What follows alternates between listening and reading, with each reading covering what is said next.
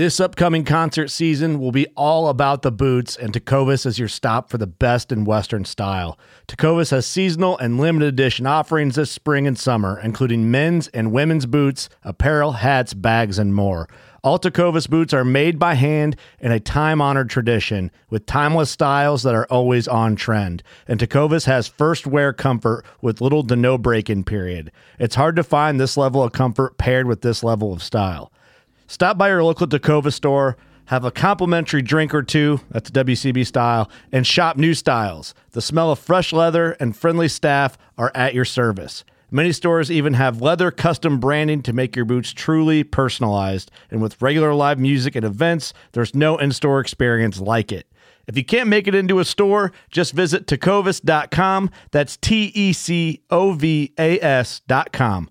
They offer free shipping on all boots, as well as free returns and exchanges, and ship right to your door. Go to tecovas.com and find your new favorite pair of boots today. Fishing like a local isn't just about catching fish. It's about connecting with the environment and the people who call it home.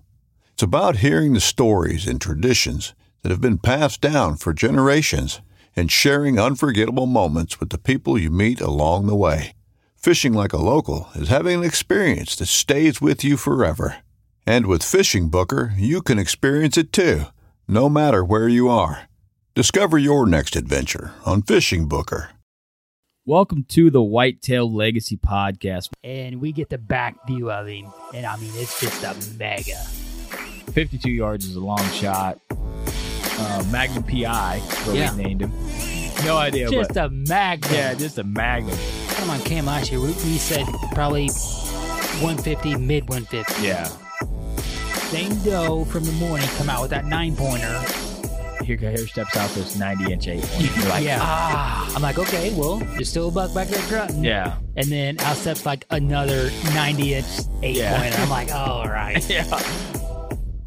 Bro. Yeah. Bro. Yeah. You're like, I'm like, deer right there. Yeah, like and he's 30 already yards. 30 yards. Yeah. He was literally 5 yards from the base of the tree.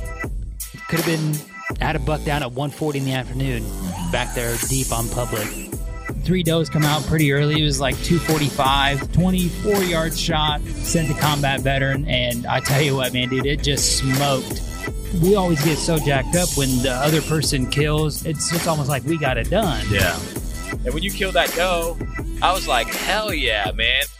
And we come down here to Missouri. My ass homie one more time. I'm like, is it a good buck? And he goes, yeah, real good, solid buck. I'm like, all right, boom. And the deer just drops. Sure. Super special meat. All right, let's get into the show.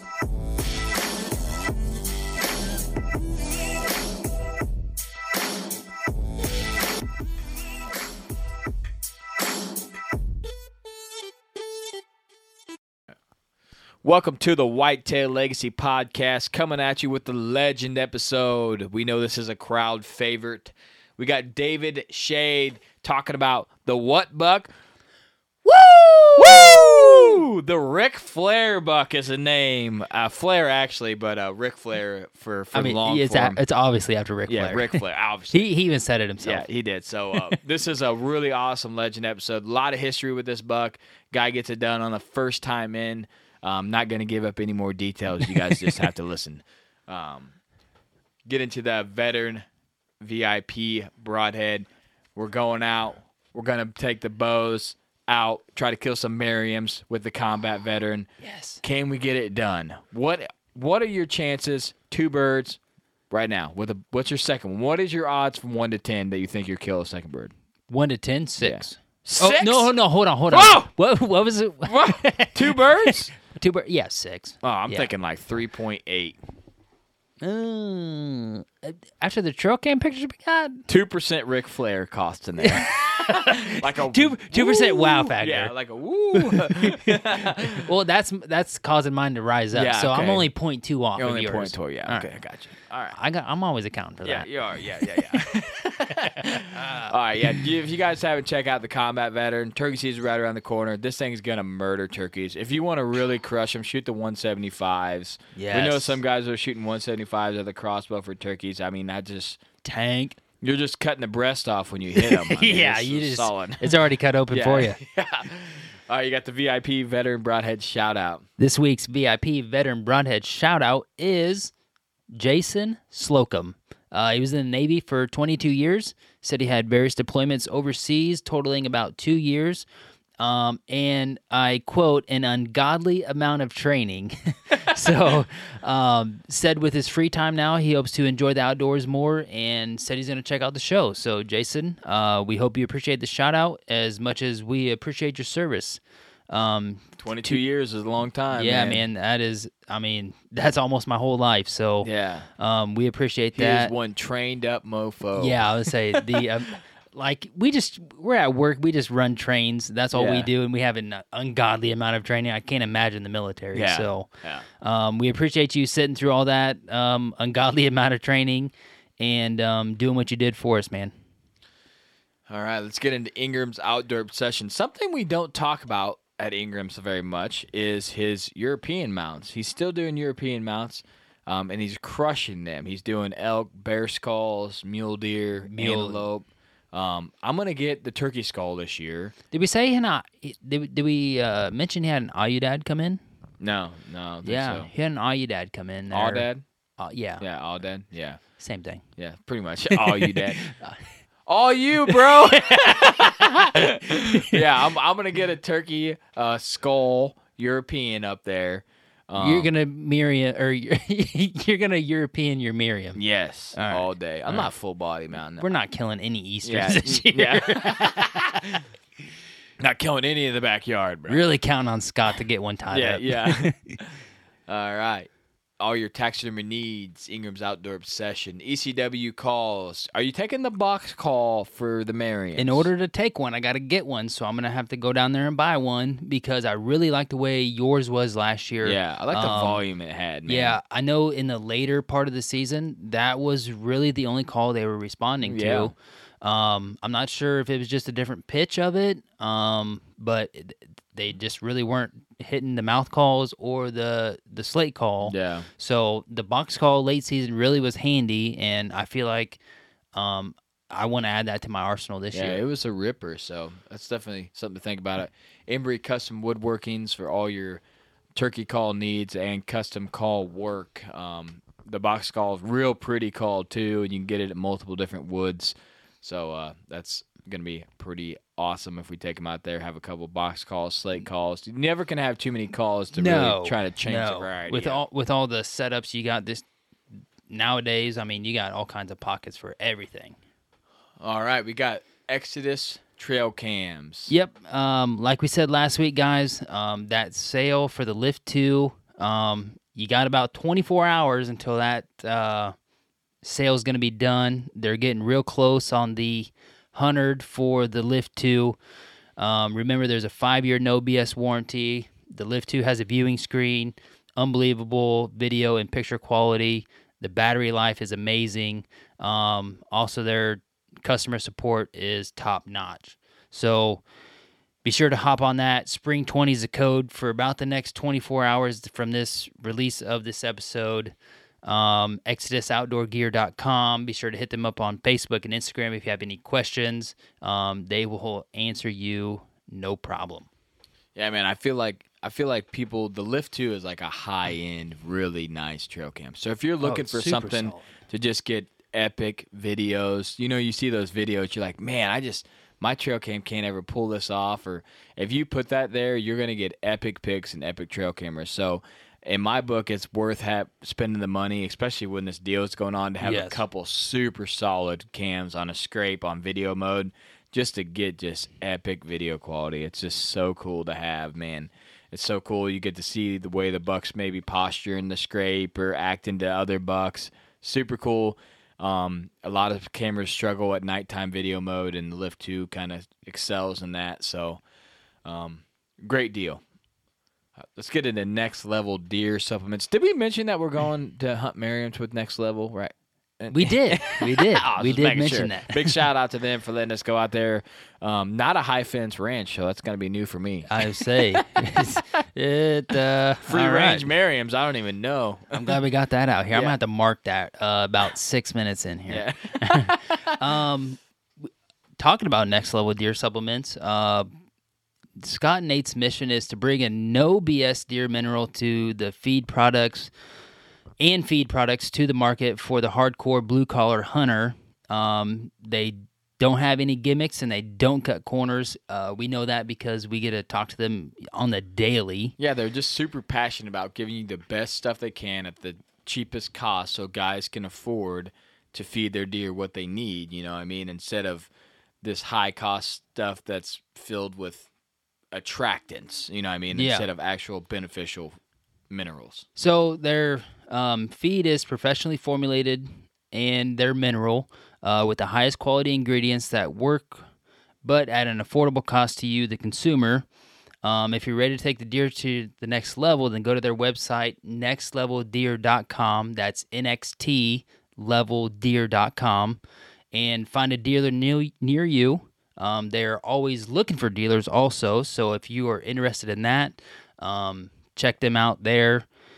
And check them out on Facebook, Instagram, Twitter, and TikTok. So nxtleveldeer.com. Get an order in. All right, here's our second shout out for Carta Maps. Still blown away by this map. Pretty solid birthday gift. Go ahead and take it away, homie. Yeah, you know, we've got it hung up now. We just did a recent scouting mission on our public land, and we've got some spots picked out. And, you know, it's some spots that we had looked at before, but now we can really come back here to the studio and dive deeper into it because we can just look at the map. You know, we don't have to be like, hey, what spot are you looking at, and zoom in and zoom out 92 times on a digital map. So we can just look at the same spot, and then with the map that we have is magnetic, gives us a pin, and just put it right on, you know, basically the tree because it's that good of a map. You just put it right on the tree that we want to hunt or that we're talking about hunting, and then we get a look at everything else, you know, surrounding it. So on top of that, one thing I want to talk about now is like the different overlays that you can get when getting the different types of maps. So last week talked about having the standard, the outdoor, the magnetic, and the poster. Well, then you can also have like a topo map, or you can have an imagery map. So they have maps from the Forest Service from 2013 to 2016. They have the USGS topo map, U.S. World and Imagery for public lands. They have U.S. and World Imagery topographic maps. They have U.S. and World Imagery, Natural Atlas for public lands, and the Natural Atlas for topography. So a lot of different options to overlay on your base map and customize it the way you want. So very good software on the website, very easy to use, and very easy to customize your map to fit your needs and how you want your map to look when they create it for you. So that's super cool that you can add topo to it. You know, you can check out the ridges and stuff because you're looking at a flat map, you know what I mean? And yeah, if you don't kind of know the area, it might be a little tough. So that might be a thing. Like if you're going to go hunt some public land somewhere that you might not know, print one of these off, you know what I mean? You got the topo and it together, and then you can literally walk, match it up, and be like, okay, I can hunt this tree. I'm going to circle this on this map, and you have it in hand. On the phone is cool, but having the topo and that together in hand where multiple guys can look at it at once, and it's so much more materialistic when you have it there, you know what I mean? I'm going to say this, and then we're going to move on. I've never seen Bill Winke zoom in on a phone to look at a map or an aerial spot. He's always on a physical map, marking it out with a crayon or some type of pin, or, you know, a thumbtack or something, and actually physically marking that location. And if Bill Winke's into it, I should probably be into it. You know what I mean? Go. So check them out, cartamaps.com. That's who's going to knock it out for us. All right, man, let's get into the show. All right, guys, we got a good legend episode coming at you. We got David Shade coming on. How you doing tonight, man? Good, man. Thanks for having me on. Yeah, I appreciate you coming on. Like I said, I cold messaged you, but you had already listened to the podcast, I guess, and already had kind of known what we were about. But I love it when I just cold message someone and they're like, yeah, I'll come on. I'm like, man, that's awesome, because that's what we're all about, trying to get those untold stories of those giant deer, that you see on social media or something. And the first thing I think about, like, man, I wonder, did he have any history with it? What's the story behind that? And this is our outlet to let people see these pictures and be like, oh, I can finally know the whole story. Yeah. So super, super cool that you decided to come on and share your story with people, because these giant deer, I feel like they're almost deserved, the story to be told. So Great. Well, and so, and obviously my name's David Shade, and I've had a lot of success here in the last, decade or so hunting in Ohio, but I don't live in Ohio. I live in Maryland, which, we were talking kind of pre-show, you and I, about, a lot of success the last 10 years or so. And really that coincides with starting to hunt more in Ohio. And I don't hunt at all back where I live anymore. And really that kind of is what kind of tipped the scale as far as when I started putting in all of my time hunting where big bucks live, as opposed to maybe spending a week there a year. yeah, we don't hear a lot about Maryland as whitetail, you know what I mean? We were talking about that the other day, where we were like, you never hear anything like Maine, Maryland, you know what I mean? Like, there's not a lot of, it doesn't seem like there's, I know that the deer size isn't as big out there, so I could understand why you're going to Ohio. And I mean, the last few years in Ohio have just been incredible, man. Everybody's just killing giant deer down there. It has. And before I would take a week and come to I'd come to Illinois, I'd come to Iowa, I'd come to Kansas. But, I was always like, I'd like to find something where I can do it year round.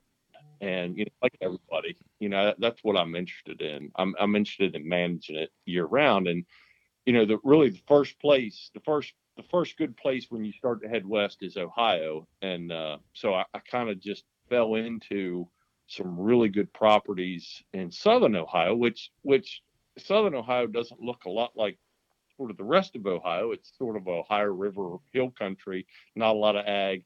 And it really kind of mirrors where I grew up here, Maryland, border of West Virginia. We don't have a lot of ag here. It's mostly big woods, mountains. So it's very similar to what I grew up hunting, and I felt comfortable out there hunting, right off the get-go.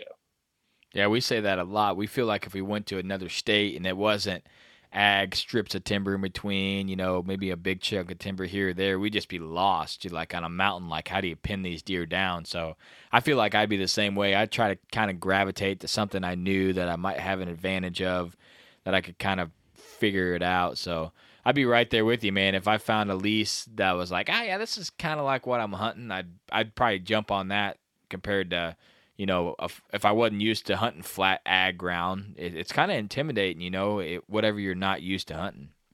And I'm used to hunting elevation, and when I go somewhere where it's flat, it kind of throws me off. And I even say that when I travel, like if I go somewhere it's flat, I don't have my sense of directions off. I don't know what it is, but I'm used to, when I go somewhere, if a mountain's on my left side, then I know it's going to be on my right side when I'm coming back. So I'm used to hunting elevation as more so than anything. Yeah, flat ground kind of throws me. But when I really kind of put all in, when I said, from here on out, I have X amount of days to hunt a year, I'm going to hunt them in Ohio. That's really when my success rates started to go. And you hear people say it all the time. You can't kill what's not there, and that is, that's just the absolute truth. If you really want to hunt big bucks, you got to hunt where they're at. And if you want to go all in, sometimes you just say, that's where I'm going to spend my time hunting. Yeah, it's hard to bounce around and figure out 10 different places or a couple different states, but if you can put all your eggs in one basket and it's a good basket, it's going to hold those eggs, then that's the way to go, you know what I mean? And you picked Ohio, and it seems like you're really figuring out that ground and having some really good success. I mean, killed an absolute giant typical and killed an absolute giant non-typical that we're going to talk about on this episode. So it seems like you're really putting the pieces together there, and like we always say, once you kind of figure out a property, it seems like once you're successful on it, you're going to continue to be successful. So I'm excited to follow you and see what you do the next few years. Well, it's about 4.5 hours for me, and I'd say that's about, I wish it was a little closer, but it's a manageable distance that, in the summertime I can make a day trip out of it, and I spend a lot of time out there, and anybody that knows me knows that, most weekends I'm hard to pin down because I'm probably in Ohio, so it's it takes, well, you guys know it. I mean, it takes a lot of time, and it's not something you can just show up out there in the rut and hope one walks by. I mean, people get lucky like that all the time, but it certainly takes the effort to year round, pattern those deer. Absolutely. With the elevation there, are you able to, put in any food plots or anything on your property? We have a few small ones in different places, but for the most part, it's mostly big woods, clear cuts, pine thickets, creek bottoms. There's not a lot of places. We have a few, probably the biggest we have is maybe an acre, 2 acre food plots, and they do draw the deer. I mean, by the end of the fall, they're just ate down to the mud. Probably where I killed, these 2 deer, there's probably not an ag field for 5 miles in any direction. It's just, I hesitate calling it big woods, but it really is. It's a lot of thick woods, and there's just a lot of cover, and it's no wonder, those deer out, the non-typical I killed, we had 5 years of history with him, and he was at least 8.5 is probably, I didn't get his teeth aged. I wish I had, but at least 8.5. It's no wonder the age that those bucks get on them out there in that country. Yeah, I could definitely even to get a trail picture on a picture or on a piece of ground that big, it would be hard to pin down. This is where I'm going to put my cam. You know what I mean? So I think those deer can go hidden, and you always see on social media, like around that area, someone just pull a giant deadhead out that no one has any clue, like this is 240-inch deer, deadhead. It's been dead for 5 years. Like, how the hell did someone not find that? So. And every year I get pictures of a buck. I'll get a picture in the rut, one couple series of pictures of him, and never see him again. And you don't know where they come from. You don't know where they go. But, there's lots of big clear cuts out there that, it's really industrial timberland. A lot of it's owned by big timber companies, and, they'll come in and clear cut 70, 80, 90, 100 acres, just completely clear cut it. And it looks awful when they do it, but it's super beneficial for the wildlife. And after a couple years, it's so thick you can't walk through it. And that's the kind of places that they find those deadheads in their land that just laying there for years, and nobody goes in there looking. Yeah, those big bucks, they like the thickest, nastiest spot they can find to get away from people and to feel comfortable. But we've been hinting around this giant non-typical here. I'm excited to hear the story of Flair, which is a.k.a. Ric Flair, which is a super solid name. So I'm kind of jealous that you named that before I named a buck that. But let's get into the story of this buck. Okay. So, and I didn't name. I'll take no credit for the name. I didn't name him Flair. That was another guy on the property, and we have a lease down there. It's about 1,400 acres. And there's 6 of us that have been in the club, and there's another guy on the lease named Jason, who he's actually who named the deer. He was hunting this deer really hard for 3 years, and he actually had the deer one night at about 35 yards right at dark, and didn't have a shot. But I'll back up farther.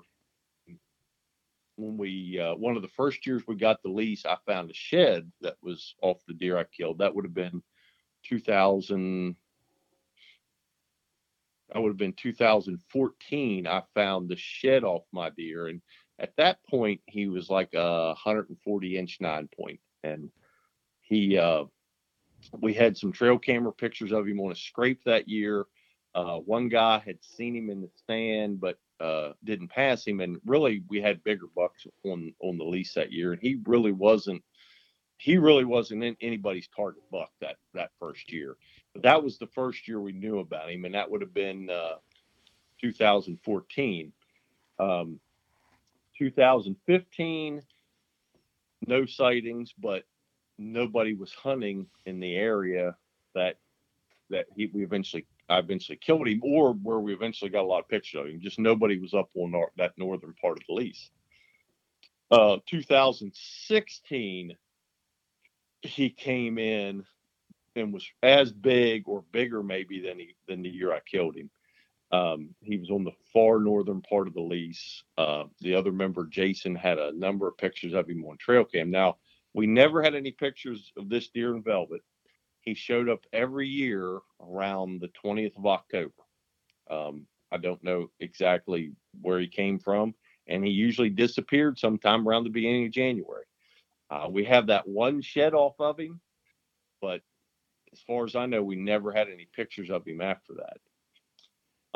I was mostly hunting different bucks almost all the time that this deer was on the property. I rarely hunted on that far northern part. As I said, Jason hunted this deer when he first showed up back in 16. I think he might have been not as heavy, but maybe had more time length back in 16. Jason had an encounter with him at a scrape right at dark, no shot, but continued to get pictures of him all fall. Never saw him again. Had a bunch of daylight pictures of him, I think right before Thanksgiving that year, chasing a doe. Of course, he wasn't there hunting, but chasing a doe all around his stand. Man, that's that much history with an absolute giant. So so he was 214, right? When you killed him? 212. 212. So do you thinking he was 220 or so in 16, yeah, or? I think he was probably close to 220. It's hard to tell. I think his main beams weren't quite as long in 16, but I think he had better tine length, and I'm not sure he was quite as heavy. But he was just an absolute stunner. He was something else. Now, I was out hunting the big typical on the other end of the property, so I really wasn't even.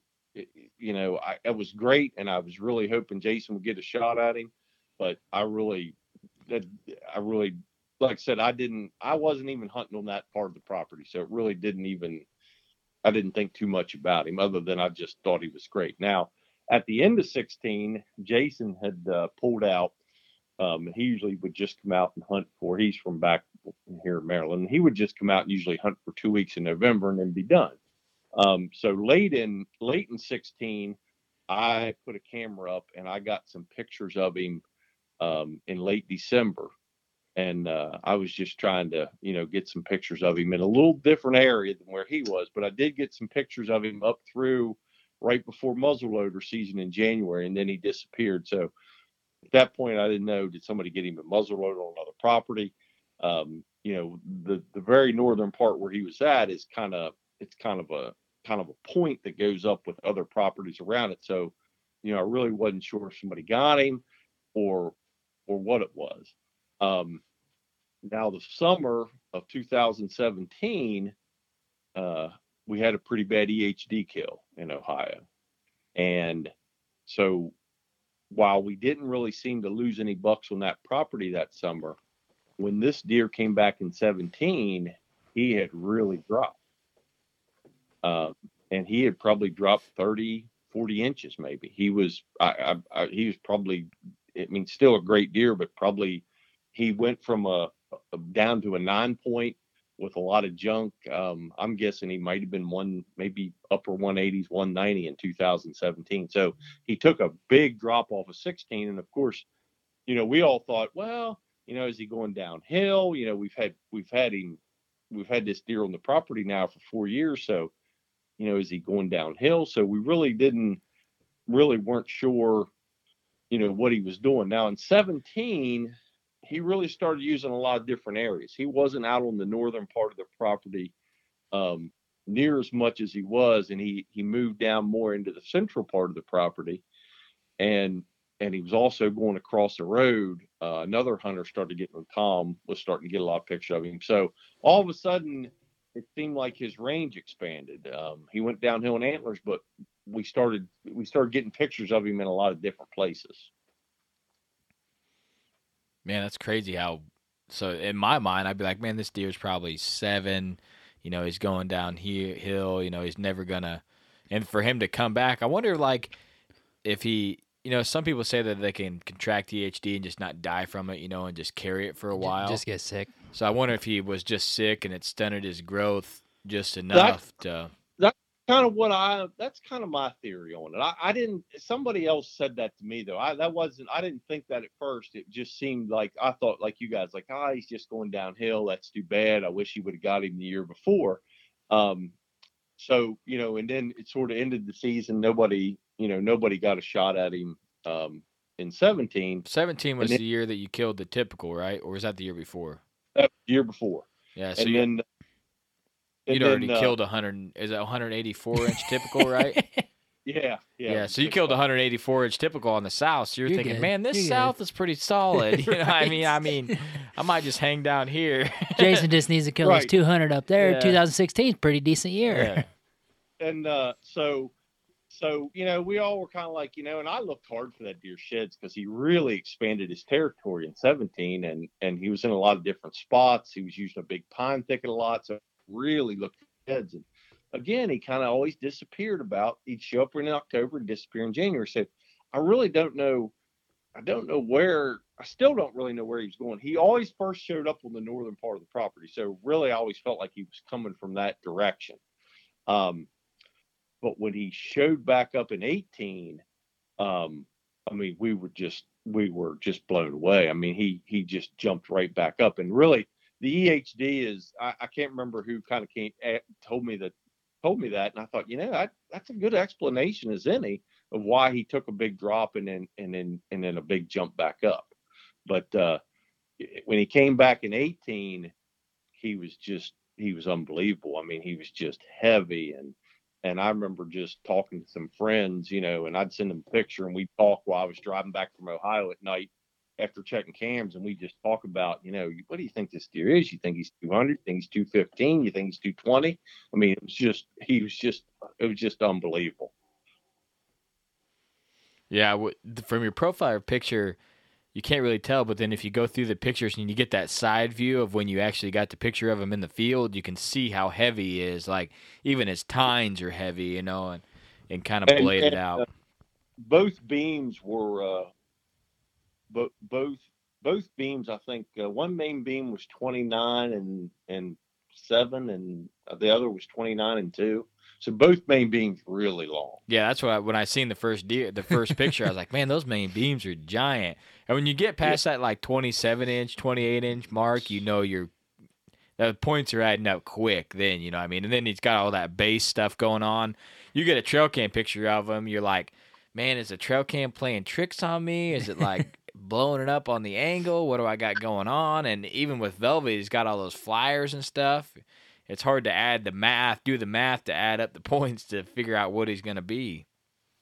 So I'll kind of go in now to sort of the year I hunted him. And I was hunting a different buck. There was another non-typical that I had the shed off of. And he was probably somewhere in the 180s as a non-typical.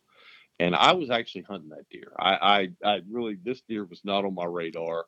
That other deer was a pretty regular at one of my stands, and I was hunting that deer. So I was out there I took 10 days in November. I was out there hunting, and the deer I was hunting completely disappeared. And I just had a really slow kind of 9-10 days. And there's a video on my Facebook page. I don't know if you see this. So the last day I was there, second to last day, it was pouring down rain, and I thought, well, I'm not going to sit here in this rain. I'm going to take a little walk and put up some trail cameras. And I thought, you know, I can come back out after Thanksgiving and bow hunt another week before gun season. So I grabbed a couple cameras, and I decided I was just going to take a hike up into a spot that I hadn't been up into before. I've been up there before, but I'd never really hunted it. So I hiked up, and it's just pouring rain. I mean, it's a gully washer. It's just drowning me. And I didn't have a bow or anything, and I just had on just jeans, and I had a couple trail cameras with me. And I go walking up, and I get up on top of this little ridge, and there's an old field that's not on our property. And then you come down this open ridge, and then the ridge kind of narrows up, and it gets rocky, and then there's a drop off, and the ridge continues. And I was down at the end of that ridge, and Jason, his stand was about where he would get in the deer. He didn't get him near as much in 2018 as he did before, but that scrape was out on the point of that ridge about 600 yards from where I was. And I was standing there in the rain. I looked up, and I just saw antlers coming through the woods, and it was him. And I mean, it was the biggest buck I'd ever seen in the wild. I mean, it was unbelievable. And so I crouched down beside a tree and got my iPhone out of my pocket and started videoing him. Now I'm just in jeans, and I don't have a bow or anything. And he's just coming up the ridge, coming right at me. And I got about, 20 seconds of video of him coming up that ridge before he kind of stopped and saw me crouched down behind that tree. And it was just unbelievable. And I don't know if I sent you that video, but I can. But that was the first time I actually saw him. And that's the spot I actually eventually killed him in December.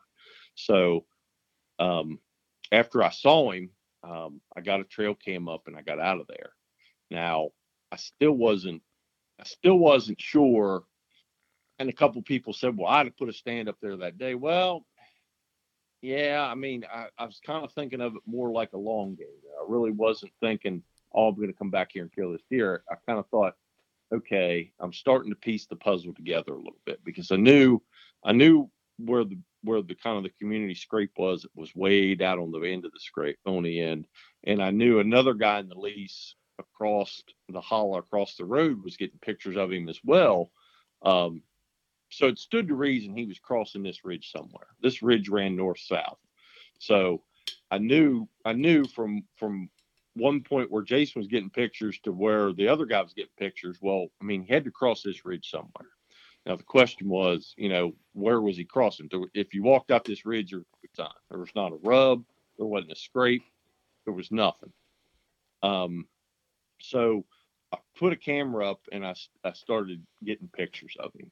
And most of the pictures were always right before daylight. And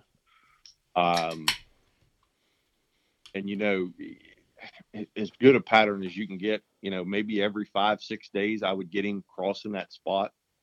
And so, but always right before daylight, usually sometime between an hour before daylight to right at daylight, he was crossing that spot. And I still really didn't have it pinned down. So I kept the camera up, and I still didn't hunt it. I kept the camera up, and I was still getting pictures of him, and I was kind of planning out, what I was going to do. So kind of fast forward now into December, I decided to go out the weekend of New Year's Eve. And I thought, well, I'm going to go out muzzle loaders the next weekend. I'm going to go out, check some cameras, maybe put up a stand, and then just kind of get things prepared to hunt the following week, which was muzzleloader, which I had off. So when I got out there, I was talking to one of the neighbors who was down over the road. And the first thing he told me was, he said, well, I've been getting some pictures of a really big deer with a drop tine down here in my food plot at night. Now, I didn't know he had a food plot. You couldn't see it from the road. But that was kind of the last puzzle piece that I said, okay, he's over in that food plot. That's where he's coming from. He's in that food plot at night, and he's coming back around. He's crossing this ridge right before daylight, and then heading back over into that pine thicket during the day where the other guy's getting the pictures of him. So all of a sudden, it was like the points all kind of connected. And that's it. I mean, how often does that actually happen?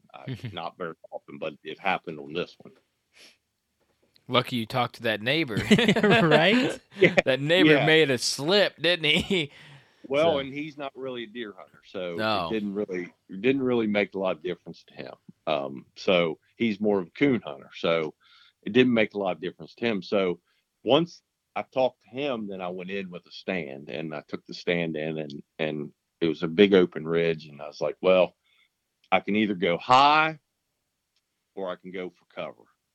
And I decided to go with cover, and I probably was only up like 16, 17 feet, but I got tucked in real tight to a little cedar tree, and I was in my lone wolf. I took it in and hung it. That was a Friday evening. I went in there and hung it, and so the next day, and remember I said the ridge kind of runs north south, and he was coming from the east and going to the west, so he was kind of crossing it, straight across. So the next day I didn't hunt it. I stayed out of there. And then Sunday morning, which was December 30th, there was a light north wind.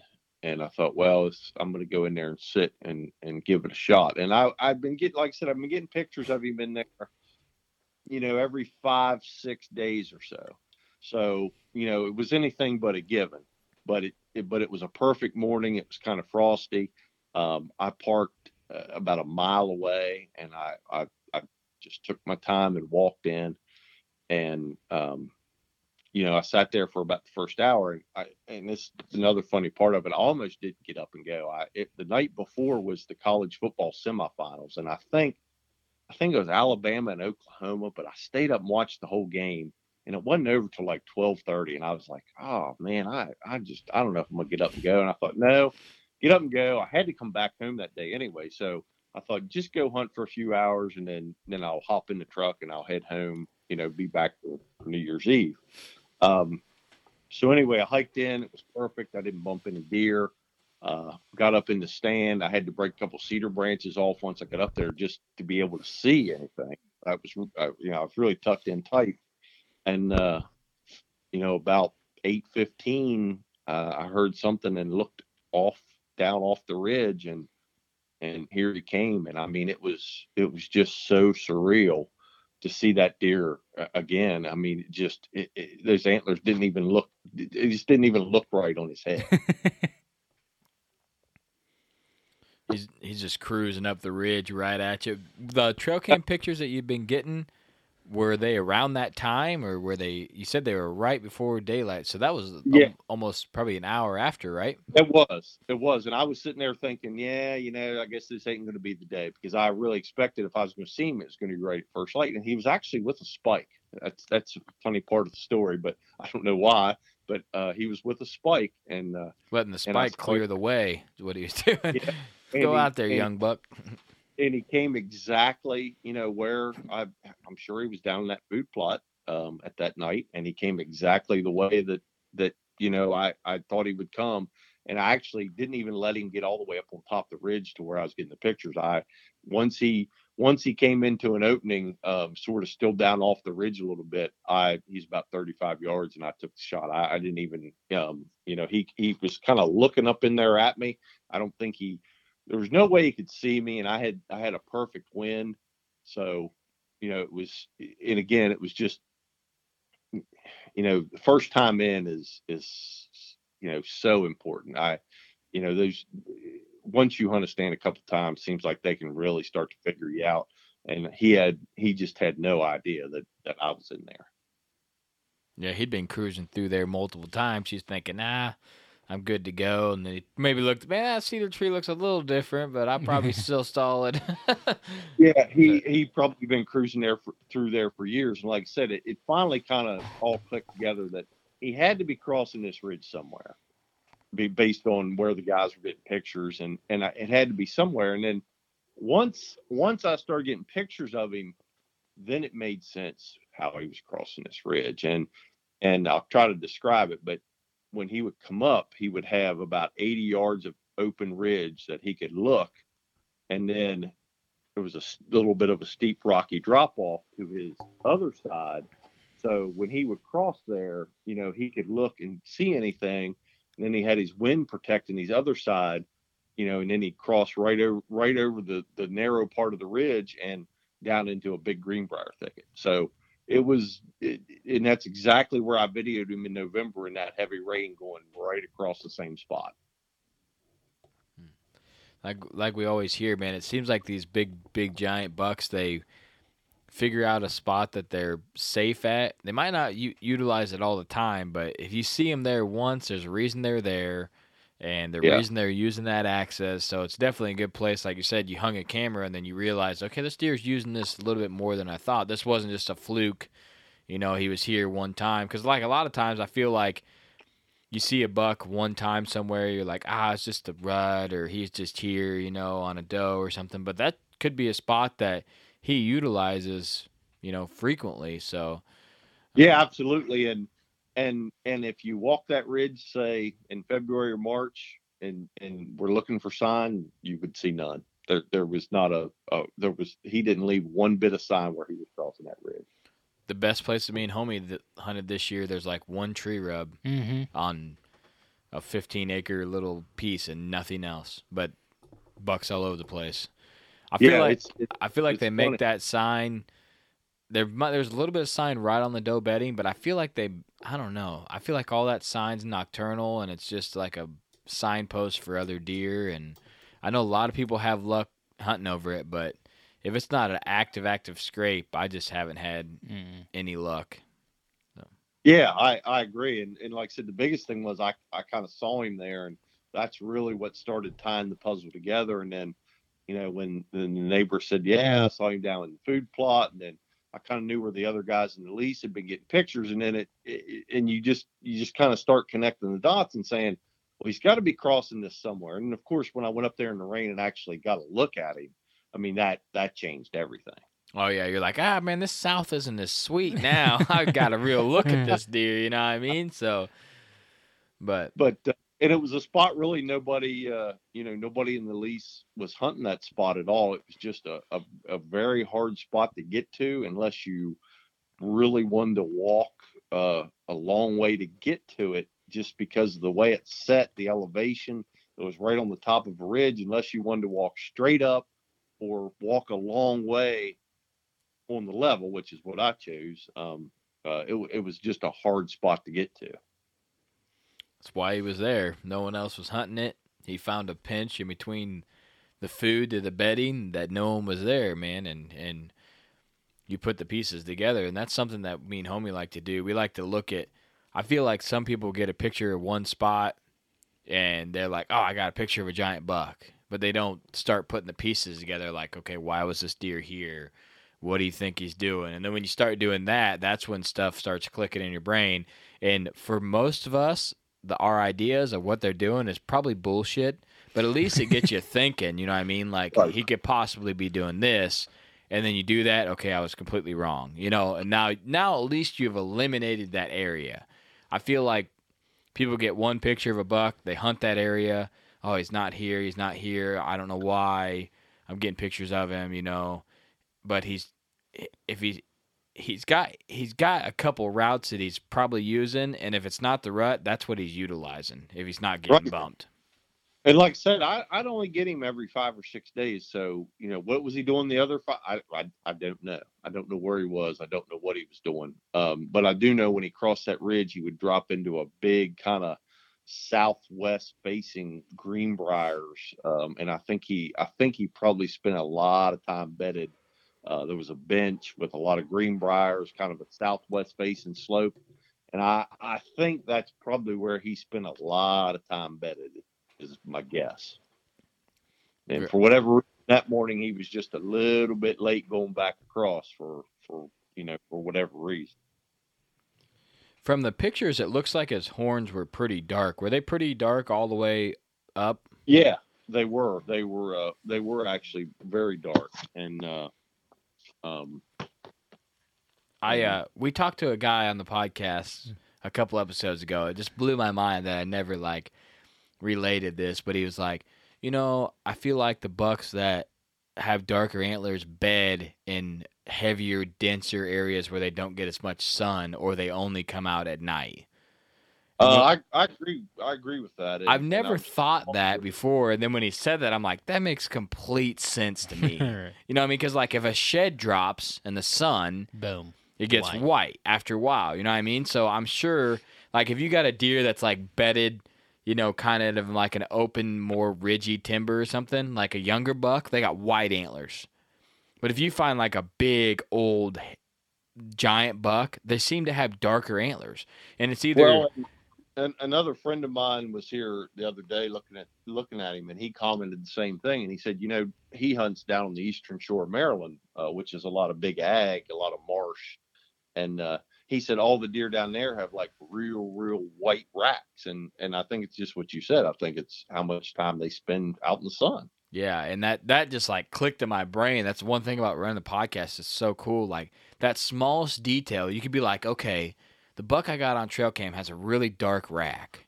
So this buck's bedded where he's not getting any sun. So that eliminates a lot of area, at least for around us. You know what I mean? Like there's spots like if it's November, like late November, and he still has a dark rack, you got to think, man, this thing's in some dense cover somewhere. Just like that 10-pointer in the snow. That thing's like chocolate is chocolate. That picture that we got from the Exodus. Yeah. I mean, it's just like that deer is bedded somewhere where it's dense or it's not coming out in daylight very much. You know what I mean? So when he said that clicked to me. And just like you said, that he's bedded in that briar thicket, spending most of the time there. People aren't going in there for one. And then that just coincides with he's got a dark rack. So he's in there in the shade and the sun's not getting to him.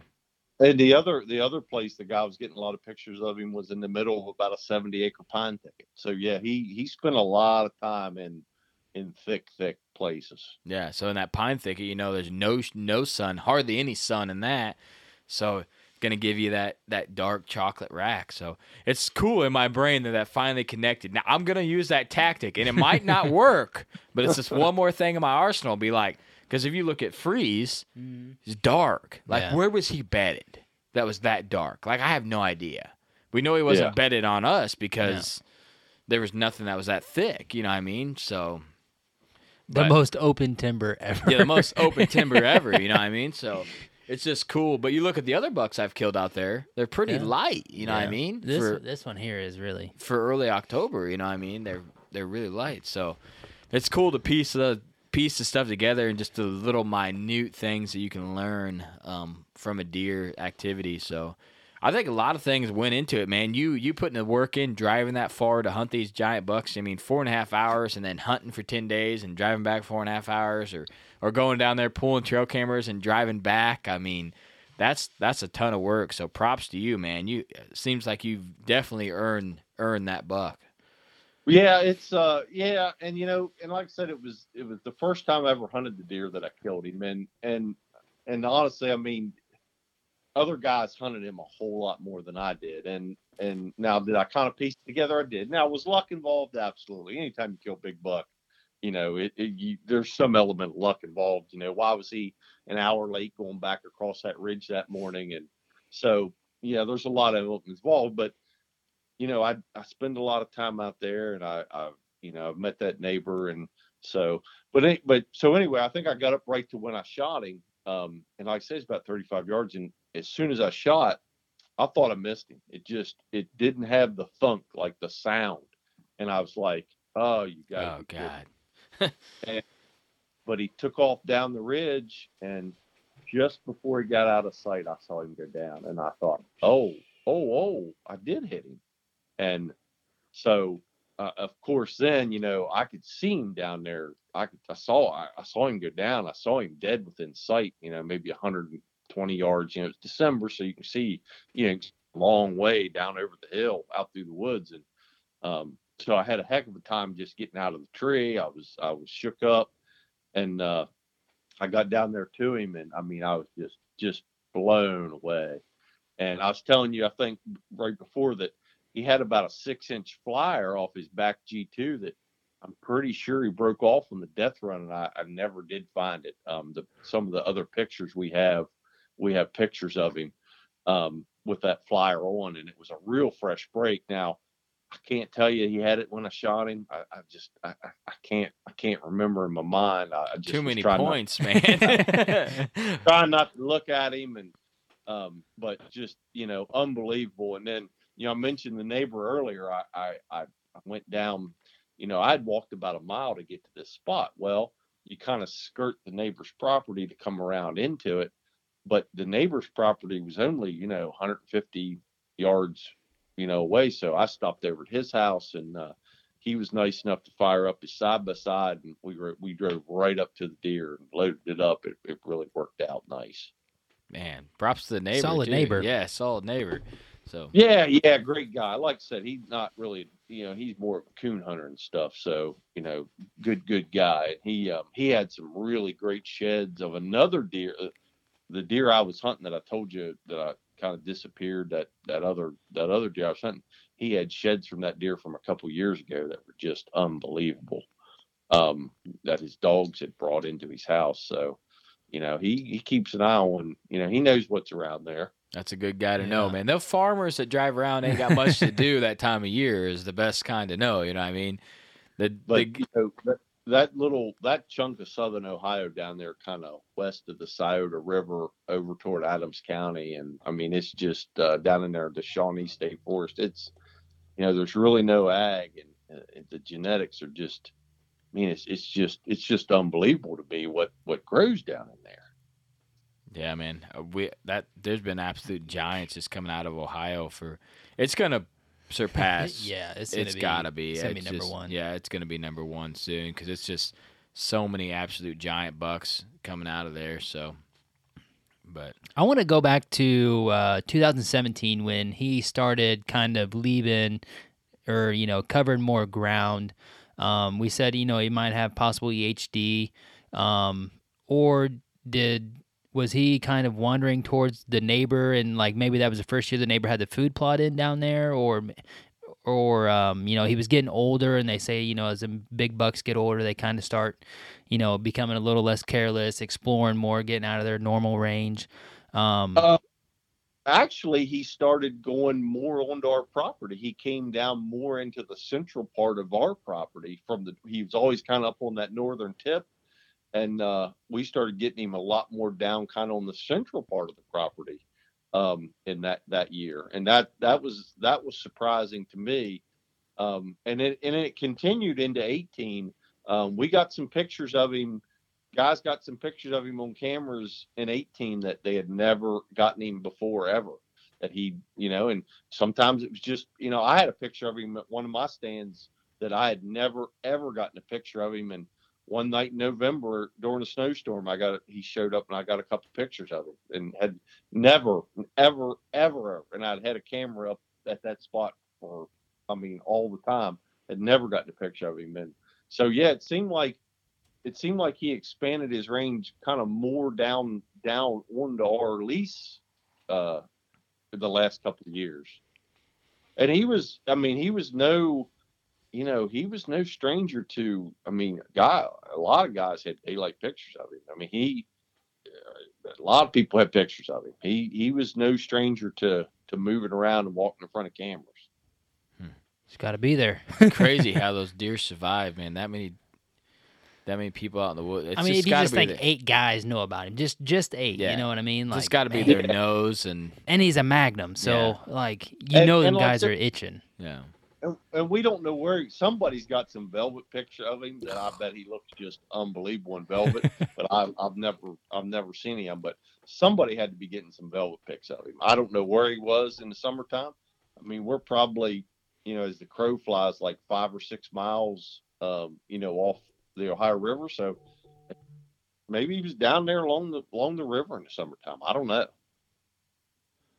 I would say we've learned these last couple years, 2-3 miles isn't anything for these bucks, and bucks go farther than that, I'm sure. And what was it, Arkansas, Alabama, or Mississippi, somewhere down there, did that study, and that deer was traveling like 23 miles. Yeah. 2 years in a row traveled 23 miles. So you never know what they can do. It's a wild, free-range animal. We have bucks on cam almost 4 miles from like October 12th to November. You know what I mean? Yeah, it's almost a dead month. Yeah, so it's like, man, this deer went 4 miles from where he was summering early October to where he was rutting. You know what I mean? So it's hard to tell where that deer was, but I'm sure there's some guy out there that's like, I got this velvet pig someone killed. It's just like Sidekick, like that absolute giant buck we get and then on he's velvet. 2 miles away. He's just so far away that's not even close to being killable. And you just want him within a 60-yard circle to have like, a legit encounter with him, let alone be 35 yards to kill him. You know what I mean? Like it's just amazing when everything comes together that you get it done. Yeah, I would rather have hardhorn pictures in October than velvet pictures all day. Yeah. Right, exactly. Because those velvet pics are awesome, but man, those deer, they might be 2 counties over. You know what I mean? Yep. Yeah. And I'm sure somebody's probably got some pictures of him in velvet. I'd love to see them, but I'd like to just know where they got him at, how far he was traveling. Because like I said, we never got a picture of him in velvet. Well, maybe you'll get some text messages after this episode comes out. Yeah, maybe so. Maybe somebody's like, I got a picture of that deer. But yeah, he was something, and we got him. Really, like I said, in 2016 he showed up, and that's when they gave him the name Flair. He was a regular on this big community scrape that was kind of on this old logging road, and we have a lot of good videos of him. And he was a legend to the least. That's the truth. And it was kind of, I don't want to say sad, but it was kind of the end of an era. It's always sad. Oh yeah, man. it's sad. It's sad. Yeah, it's good but bad. You're like, dang, I did it, but now it's like, when am I going to have this big of a deer to chase again? It was really sad for the other guys that were hunting.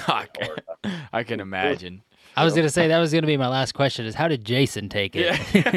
Yeah. Jason took it well. Jason was very happy that I got him. He's a quality guy, and he had no issue with it, and he came down and saw it, and he gets it. It wasn't like I was hunting out of his stand or anything like that. So I feel like just being able to go and see the deer, Yeah. that would give you some closure, you know what I mean? And then like a friend getting it would be cool. But like, it's just those deer that you get on trail camera, like that are absolute giants, you put all the work in and then they just disappear. Like you have no idea. It's just so devastating. And we all kind of share, in the lease, we all kind of share pictures. I share with guys what I'm seeing, and we don't kind of go in on top of each other. And the spot I went into, nobody had ever hunted it. Nobody was ever in there, and so it wasn't like it was pushed in on top of somebody. But it just kind of worked out that, and I kind of like I said, I had a feeling what that deer was doing. And when I snuck up there that morning in November and in that rain, and I got a video of him, I was like, oh yeah, I might have a chance to kill this deer. Yeah, I would be amped as hell. Yeah, like, man, this thing is a giant. I had an encounter. I bet you're like, man, I wish I'd just had my bow. Like, why didn't I have my bow when I had these pulling these trail cams? You know what I mean?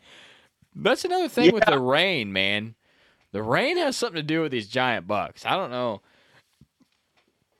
Well, it was, and I mean, when I say it was pouring, it was an absolute just downpour. And I just looked up and saw antlers coming up over the ridge, and I thought, oh my gosh. And I just got down behind that tree, and I got my phone out as quick as I could and started videoing, because that's all I wanted to do was try to get a video of this deer.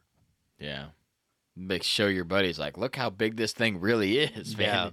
Yeah, exactly. Freaking legend out there. And we've always had we've had some great bucks on that property the last 4 or 5 years, but I mean, this one was just, obviously time you get over 200 inches, it's just unbelievable. Yeah. It's just epic, unbelievable. Well, man, we appreciate you coming on and telling the story of Flair.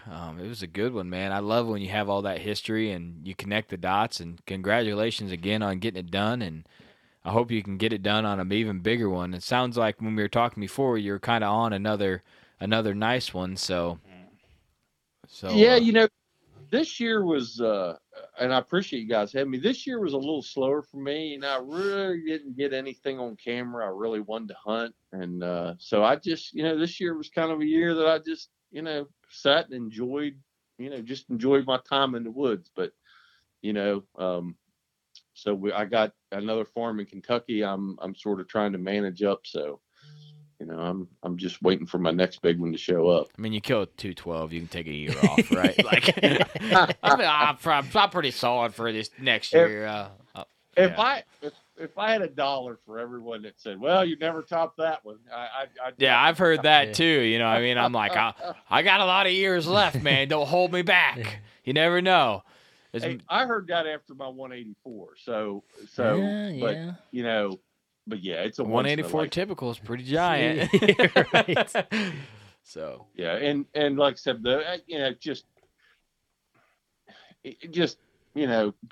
good thing. It was a great year. It was a great hunt. I'm just blessed to be able to harvest a deer like that the way it all kind of turned out on the first time in. But it comes down to spending time where the big bucks are at. And if I continued hunting back here on our family farm in West Virginia, probably my biggest deer would be a 115-inch 8-point. So it's all about hunting where they're. Yep, got to go where the big deer are at, man. We say that all the time. You might have a piece, and there might be one decent buck on it all year, you know what I mean? But there's a piece out there that's got giants on it all year. You just got to find it. So yeah, we always tell people, man, if you can get a 20, if you can get a 15, if you can look at another piece of public, if anything that you can pick up, you never know when your next giant is going to be on that piece. You just absolutely never know where these big deer hold up, so. That's right. And, the county I live in back here, a 130 is considered a giant in this county. So, it's all about going to where they're at. Yeah, for sure. All right, man. Well, we'll wrap it up here. Appreciate you coming on and telling the story again. All right. Thanks again, guys. I really enjoyed it. That right there is what you call another burner episode of a legend. We love these legend episodes. We know a lot of our listeners do. We're going to continue to do them because we keep getting so much positive feedback. If you guys love these episodes, leave a comment. Let us know. This right here had it all, man. Good story, history, giant buck, another small-time guy getting it done. Little mystery, too. Yeah, little mystery. Deer was disappearing a little bit. Not knowing. And then he shrunk one year, got bigger. Oh, man. Epic stuff. So, and then the chocolate horn theory. Yeah, right. Kind of coinciding. Good discussion. But I really enjoy these episodes, man, and it makes me really want to get back out in the woods. It makes me want to find another giant to chase is what it wants me to do. So, but we just want to thank you guys for listening. Keep hitting that play button. Try to leave a legacy, and Whitetail Legacy's out.